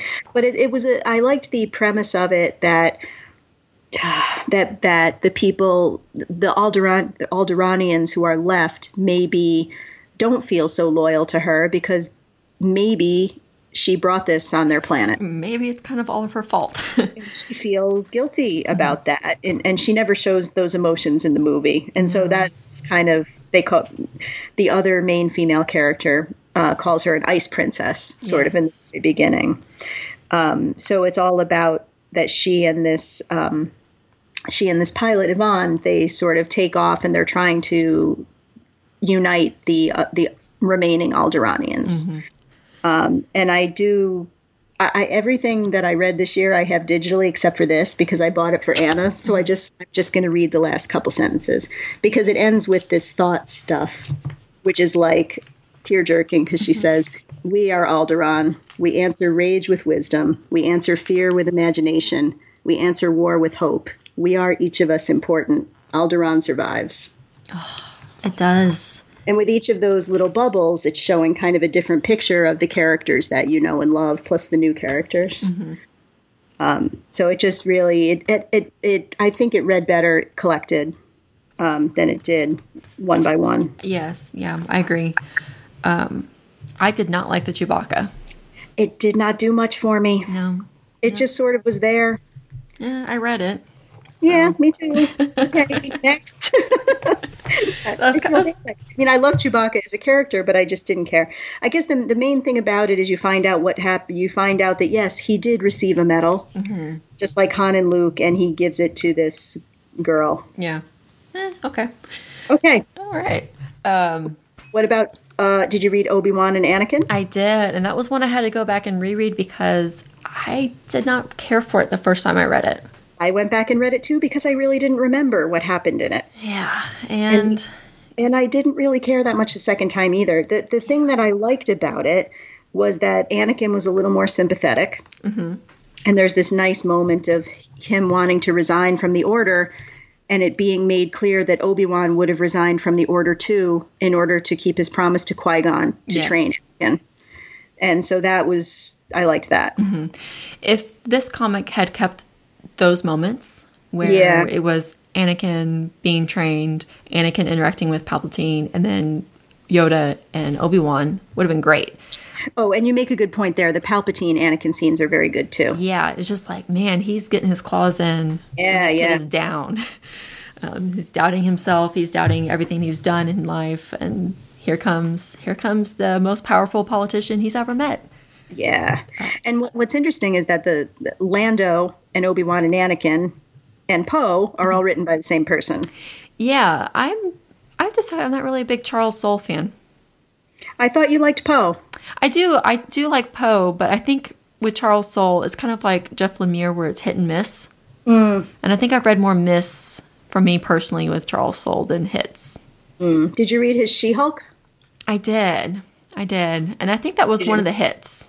Okay. Yeah, I liked that. And then did not like... did he also do Chewbacca? Who did Chewbacca? Jerry Dugan. Dugan, okay. And Phil Noto, right? Yeah, Phil Noto. Yeah, I wasn't a fan of Obi-Wan and Anakin. And mostly it was because it spent too much time on the story of the opened and the closed. Which I didn't care about, and he didn't get me to care, unfortunately. No, it's like, let's move on. Let's go back to Coruscant. Let's see. Yeah, I mean, it was just these two sides on this planet, and we just don't care. I can't even tell you what the planet is called or the characters because I just, even reading it again, I'm like, I'm not going to commit this to memory. Okay, then, moving on. Yeah, so Obi-Wan and Anakin, when it ended, it made room for Han Solo. Yes. And this one is by Marjorie Liu and Mark Brooks. Which, loved it. Yeah, it was so good. And is this the first in canon Star Wars comic by a woman? That seems like something I should know. I can't remember who did Leia. Was it Rucka? Oh, well, wait. And are the old Marvel comics canon? I don't know if they've counted them or not. Yeah, I don't think they are, but they did have the old Marvel comics that came out that started in 1977 and ran 100 and this isn't way too many. For those of you who would like to know, there's a chapter in my book which is called Super Women, Gender, Power, and Representation about Star Wars, and the answer to the question that I'm about to screw up the answer to is in my book. Okay. But I think it was 106 or something like that. But the last maybe 20 of them were written by a woman, and most of those 20 were also drawn and colored and edited by women. Okay. So this is not the first woman working on a Star Wars comic, but in the new... Since Marvel has picked it up again. Yeah. And she knocked it out of the park. Totally. And the art does too. I really liked how... especially in space, there were things like the closer things were in focus and the further away things were out of focus. I'm sure that has a name, but I'm not very good with art terms, so I don't know. No, I know what you mean, though. And Mark Brooks has always been, in my opinion, one of the best comic artists. And I've seen a lot of his work on covers, but his interior work is just, it's stunning. Yeah. And I guess I should say something. The Obi-Wan Anakin series, Marco Cicchetto. Yes, it is very nice looking. It is really very pretty. Yes. But I just was not into the characters. And so was the Lando trade, which was Alex Maleev. But this one, I think, was just the perfect combo. Oh, and Pepe Larraz. Oh, yes. Pepe Larraz and Greg Weisman.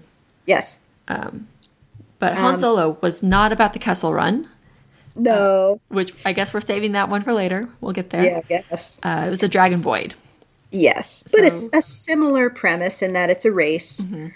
But there's also some other intrigue, and there's some wanting to do some rebel stuff, being tasked to do some rebel stuff along the way.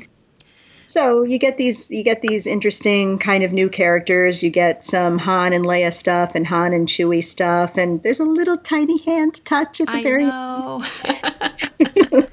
I was like, oh man. And they do the same thing in the main Star Wars series, where every once in a while it's like, oh, you guys are into each other. Neither one of you will admit it, but you're totally into each other. When you're not too big. Oh, well, Sana basically says that. Yeah. You guys are an old married couple. But hold that thought. We'll get to that in a minute. But yeah, I think I really, and I liked it all along, and I really liked the heartwarming ending with the older lady pilot. Oh, yes. Lou Ano? something Ano, Yeah. something. It's R-E. I don't know if it's Ree or Ray. Yeah. Oh, well, maybe, I don't know. But being the last of her kind. And really appreciating the art of the race, the art of piloting. And, yes. This isn't necessarily a competition. It's a lifestyle. Yes. And, of course, Han Solo is impatient and credit-minded and, goal-oriented. So it was difficult for him to see it from her same point of view. But I think he actually learned something. But he does, right? Because he realizes the Millennium Falcon is his home. And his home is very important to him. Yes. And her home is important to her. And I'm being a little cryptic because it's a good ending, so I don't want to say much more. Yeah. But I think this one was, well, actually, we didn't really have many miniseries that came out this year. Besides Obi-Wan and Anakin. Right. Is Dr. Aphra is ongoing? I believe they're making it an ongoing. Okay. Which will be interesting. I don't know how far... Well, I think she's an interesting character. I think they'll go far with her. I do too. And Kieran Gillen is obviously a great writer. He totally killed it on the Vader comic. Yeah. So yeah, Vader ended this year. Yeah. We started off with the Vader Down. Wrapping up, which was crazy. So I had gone back and reread a couple of those Vader Down ones, and there's that moment where Leia is preparing to shoot him while he's fighting the Mon Calamari General Grievous character. That's so funny because in my note I have written Grievousy Mon Cal. Yes. And as she's taking aim, she's having flashbacks of Alderaan. Yeah. But not, Alderaan as her home, Alderaan exploding. Yeah. And then kind of premonitions of Han and Luke laying on the floor. And it was like, okay, so what exactly is going through her head? I mean, if I was having flashbacks of my planet exploding and one of the men responsible for it is standing in front of me, I don't know if I would just leave. I wasn't sure either. I wasn't sure if we were supposed to take it as she's willing to die along with her planet to face him down. Mm-hmm. I don't know. Well, she seems apprehensive after she has the premonition or the flashback. So I'm wondering if it's like, what are my chances of actually killing him? Yeah. And I feel like that might be closer to what she's thinking of. And then maybe if I do this and I fail, I lose another home. I lose my other family. I mean, I'm trying to piece this together of Salvador Larroca's textless art here. Yeah. I mean, I don't have it in front of me, but I know the part you're talking about. And it's in the Star Wars comic too, because the Vader Down crossed the two of them. Yeah. Which is a perfect crossover. Yeah. So they're facing each other across two artists. And also the part about Vader Down where Han is sort of fighting against Aphra and Chewie against 000 is one of the funniest things. I loved that. Yeah. And, the greatest thing I think to come out of the Darth Vader series is Dr. Aphra and her murder droids. And I know a lot of people don't like 000 or BT. I do not love them. I like them, but to me they get a bit old. Oh man, I played Knights of the Old Republic when I was a kid, and HK-47 was an assassin droid who was independent, and he had the same snark, and he called you, what do you call it, like meat bags or something like that. That sounds right. Yes. Yep. And I get those flashbacks of teenage Mara sitting in a dark room and her hunched over a video game chair, just trying to make what's his name? Onassi. Carth Onassi fall in love with me, but just not working. Oh boy. But yeah, I like the murder droids. No, a lot of people like them. I guess people are divided, I should say. That's what it is. People love or hate them. Yeah, I think I'm team murder droids. I think I'm okay with that. And, I think it's because Star Wars has... Small doses for me. But there's such a huge range of where you can go with these Star Wars comics. Oh, yeah. That, they do have a place. They can exist. And I like Black Chrysanthemum. Yeah, I don't know how to say that. I don't know. I always say chrysanthemum in my head, and I know that's right. I always say cursed. And yeah, that is what it looks like, so that sounds about right. But as Vader goes, after Vader down, which was great because like we were saying before, badass, scary Vader is the best Vader. Mm-hmm. I didn't love that arc about the Shu-Torun War. Mm. It was okay. Yeah. It again goes back to characters that I'm just not familiar with enough and systems I'm not involved with. And it's just like, I get it. I understand that the Empire's oppressive and you do what we tell you or we replaced you. Yeah. But I don't know if it needed a whole arc. Yeah, I guess that's pretty much how I felt about it as well. Mm-hmm. But the one after that, where it's really him and Silo, mm-hmm. And Silo has the remote control to the suit. What? That's like, whoa! All right. Yeah, it's one that's like, okay. I mean, if the mechanical suit exists, there has to be a control for it, and why not let him have it? But then, so that follows with flashbacks to Mustafar and some Padme. Mm-hmm. And then, would you say just by sheer force of will plus the Force, he just gets up? Yeah. Like, yeah, you turn my suit off, but you know what? I'm going to turn it back on. You're dead. Goodbye. Yeah, nothing is impossible with the Force. Yeah. And I did like that whole, I don't know what was going through his head, some sort of metaphor thing where he kills himself. He kills Anakin. He kills Anakin, yeah. And kills Padme? I mean, it seems like he does. It's not clear. Yes, because he kills, it's like Anakin is in Obi-Wan's place. Mm-hmm. So it's Vader killing Anakin and Padme, so it's not Anakin killing Padme? I don't know. I mean, I get it. It makes sense to me. And it's odd that that's where he draws his power from. Or how he tapped that's into a good the Force. Point. Yeah, he got back to that anger. It had to be anger. He had to draw on the dark side in order to... That feeling of betrayal. Yeah. So, and that because that's what makes him powerful, right? Yeah. So it was a good ending, and 25 issues, and I think Salvador Larroca did art on all of them. I think. I didn't make note of that, but certainly most of them, if not all of them. Yeah. So, hot tip, it's going to be a legendary run this year. Excellent. So, and then spawning out from Darth Vader is the new Star Wars book, Dr. Aphra.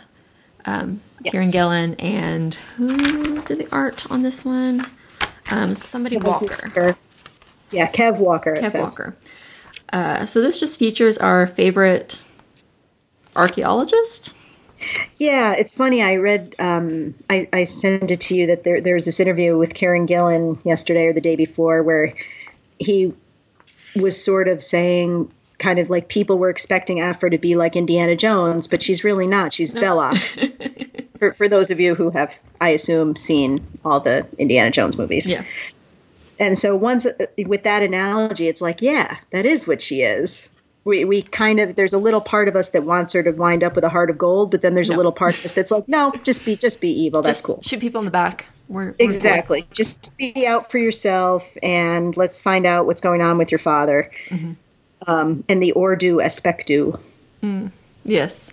We're 2 issues in this series already, and what I think is hilarious is that this idea that she faked her doctorate. Yeah. Because that's totally in character for her, because she's not going to sit there and study. Of course not. And that the father calls her Boop. Which is just like the non-badassest nickname ever.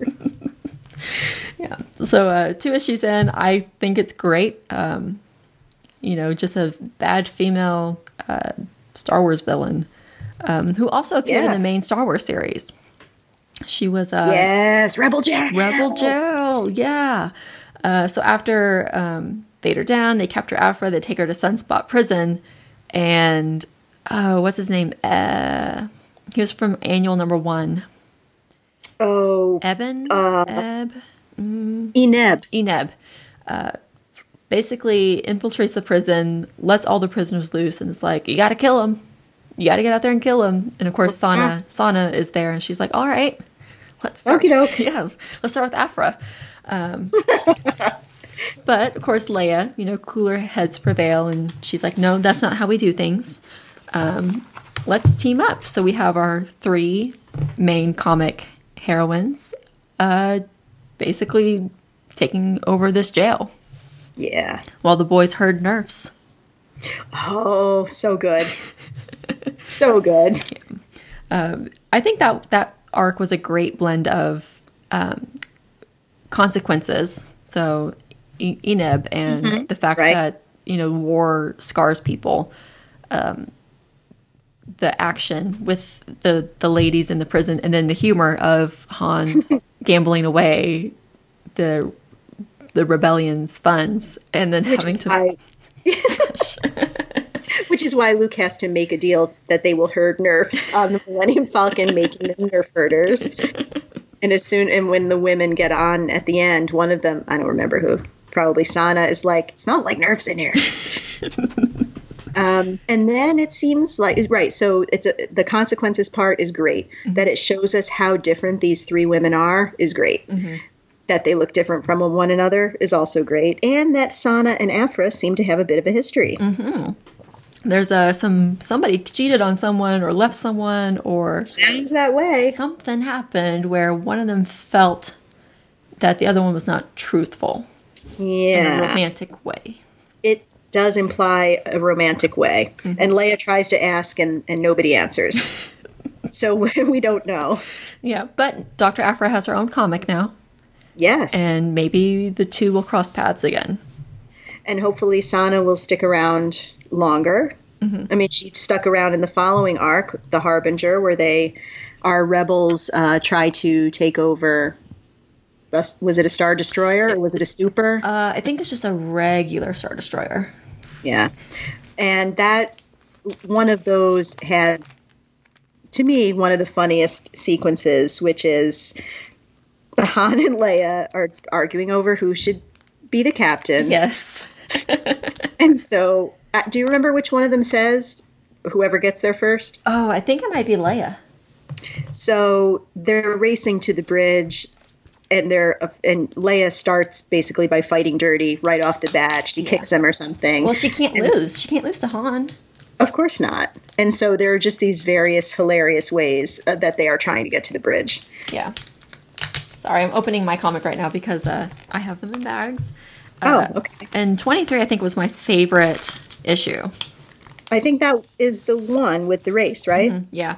The cover is... I love that cover. Yeah, and it's Mike Deodato, who I say many things about in the Wonder Woman chapter of my book for his 1994 depiction of Wonder Woman in a thong. Yeah. But this shows that people can grow as artists. He knocks it out of the park here. Yeah. Just as one could argue he knocked it out of the park with Wonder Woman because that sold a zillion copies. People liked it. But his style here is very different, and that cover is great. Mm-hmm. And I just love this idea that Luke and Leia were both like, "Hey, let's steal a Star Destroyer." Yeah. And the rebellion's like, no, let's that sounds but if stupid. Anybody can do it, you two probably can. All right, good luck. What do you think about the Scar Troopers? I think that's awesome.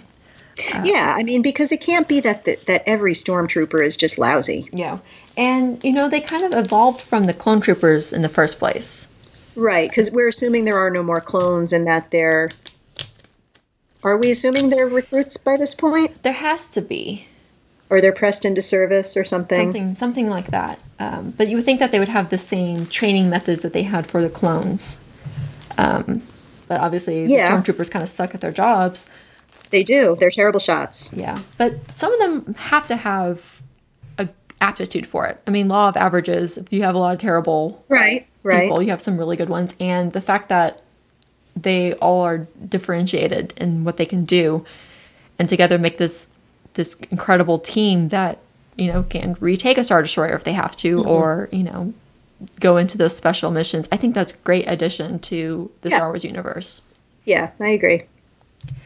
And I also liked the couple of the in-between arc issues that feature Obi-Wan Kenobi. Yes, and looking out for Luke and Owen, and Black Kirsten. Right. And just that, you know, Obi-Wan wants to help. He wants to be useful, but he can't show the Force, and that's how he's been useful his whole life. Right. In doing that. We have one more comic to cover, I believe, and that is Poe Dameron. It is Poe Dameron. I just wanted to say one other thing. If anybody's not reading the Star Wars comic yet, now is a good time to jump on because a new arc just started, and it seems to be featuring Yoda. Oh, yes. Yoda and some younglings. Which is pretty cool. We're assuming. Yeah. Oh. But Poe, yes. Poe, which when it first came out, I thought was a miniseries. So 3 issues in, I'm like, oh my gosh, they're spending way too much time doing this one thing. Let's move on. And then realizing it's an ongoing, I'm like, oh, that makes more sense. But I totally agree that the first 3 issues, I was like, I don't know about this. I mean, I like Charles Soule. I definitely like Phil Noto art, but it just seemed sort of slow. But then it kicked up a bit. Yes. Was it Gracchus the Hutt? Yes. Who doesn't like Hutts? Hutts are great. Which is from the main Star Wars series from 2015. Yeah. He was somewhere in there. So I like this idea that they're, you know, following all these trails and trying to get the information. I don't know how long they can keep that storyline up. Yeah. Because obviously that has to end. Because they do find Lor San Tekka. Right, because the end game is The Force Awakens. So how long can you drag that out? But the introduction of Agent Terex, he seems sort of like, you know, like a good I was going to say anti-hero. That's not the right word. The good antagonist. Yes. In that he's sort of a step ahead of our heroes. And he flies the Carry-On Spike. Tarkin ship. Yeah. Which I was like, that is very presumptuous of you. I completely agree. The ships, it's like when you retire a sports number, you know, nobody should be in that ship. Yeah. I'm like, you think you're hot stuff right now. Yeah. I don't think so. Yeah. But you know, the series is still fun. I'm always a sucker for the X-Wing stuff and the pilots and things like that. And I keep trying to get into the X-Wing novels that you mentioned. In fact, I have one loaded on my phone. The Wraith Squadron one. I'm 6 chapters in so far. So the first Wraith Squadron one introduces a lot of new characters, and it's kind of hard to. I remember it's hard to get through the first few chapters because you're like, who are these people and what planet are they from and whatever. And then once you get used to them, you get pretty attached to them. But yeah, the Poe comic is like that X-Wing series, and I think that's this was a good thing to read before going into Rogue One. Because, you know, it distanced you from Jedi and distanced you from the Skywalkers and puts you right into the soldier's perspective or the resistance perspective, which is about the overall goal instead of just, you know, oh, my father sucks. I have to go kill him now. Which movie was that? All of them. Pick one. And actually I forgot one comic, C-3PO. 3PO. Yeah. Which, first off, the cover is the best glamour shot I've ever seen. It's just so great. So we learn why C-3PO has his red arm. It was and this is a weird comic. James Robinson and Tony Harris. I don't have it written down. Sorry. Yeah, it's the Starman team, and yeah, which is interesting. And this comic was just a one shot, and you know, all these droids are stranded, and they have to get to a point, and I can't remember why, but for the Resistance to come pick them up, and along the way, they are picked off by the native species. And one of the droids is a First Order droid, one that's been kind of confiscated, more or less. And this ongoing discussion of, are we programmed to be evil, and does that make us naturally evil? And I was like, this comic is interesting. This is a crazy amount of stuff to pack into one issue, but it works. I agree. And also there were where 3PO is kind of having sort of little flashes of the parts of his memory that's been wiped. So that sort of complicates the central question, which is, are we more than our current programming? Yeah. So, I mean, this is one that when we were talking about best issues of the year, best single issue, I was like, y'all, C-3PO. And they're like, who? Who? What? I know. I tried. I know. I mean, there were other good single issues. I will admit right here, I voted for Wonder Woman #4. Oh, yes. Yeah. Because that's a good one. That's, that it was, but this 3PO one shot absolutely deserves attention. I think I just got to the end of my stack here. Well, I think that's about right. Yeah. 2017, we've got a lot of good Rebels content to look forward to. More Star Wars comics. Episode 8. Thrawn book. Yes. By Timothy Zahn. Yeah. Which I think comes out in April. April. I remember it being spring. Yeah, sometime during the spring. So, and another Greg Rucka book, I think. Oh, which one? I think it's Rogue One related. Oh, yes. Can I look it up quickly? Yeah. We also have the third book in the Aftermath trilogy coming out, yes. Empire's End. When does that come out? Oh, probably, I don't know. I'm just saying I would imagine it'd be fall, but I don't know. I would think so. I don't know. And I haven't heard anything else besides those, unless I'm just missing something glaringly obvious. I hope that we get another female lead book, like Bloodline or Ahsoka. Yes, but I don't think anything else has been announced, has it? I don't think so. I don't. They're not finding this Rucka thing, sorry. Darth Maul. Darth Maul has a comic coming out, Cullen Bunn. Yeah. Which will be interesting. Cullen Bunn, I really like his Harrow County stuff, so hopefully Darth Maul's in the same vein. Well, I mean, Darth Maul, again, dude should not be alive, but since he is... Let's use him. Let's use him. I mean, he just, like the way we all felt in 1999 when we saw the previews, like, if 2 hours of this guy, I'll take it. Mm-hmm. And then, of course, it was 2 minutes of him, unfortunately, but just so cool and so scary looking, and the double-bladed lightsaber, and certainly he has been filled out in the animated universe. Yes, much more. We'll just see. Yeah, so I would like to see more of that in the comic. Yeah. All right. So, Carolyn, thank you for doing this with me. It was great to reflect on the year in Star Wars, and now I'm like, I think I need to go back and read some more stuff. I know. I'm thinking that too. Like, oh, yeah, I should go read that again. No, thank you for having me. I'm glad we could do it. It was nice to sort of try to wrap it all up in one place to reflect on it. Yeah. So, and listeners, thank you for joining us for this special issue. If you have any comments about Star Wars in general, you can email them to podcast@talkingcomicbooks.com, and I will forward those to Carolyn as well. Carolyn, what's a good place for people to reach you directly? My email is best. It's my last name and first initial. So it's coca@oldwestbury.edu. Mm-hmm. And that's a good place to reach you also if you've read Superwomen and you have comments or questions about the female Skywalker line or extended universe and things like that. True, right. So there is a Star Wars chapter that covers movies and cartoons and novels and comics, 1977 to a few months ago. And you can reach me on Twitter @MegaMaramon. All right, so thank you for listening, and may the Force be with you. Bye.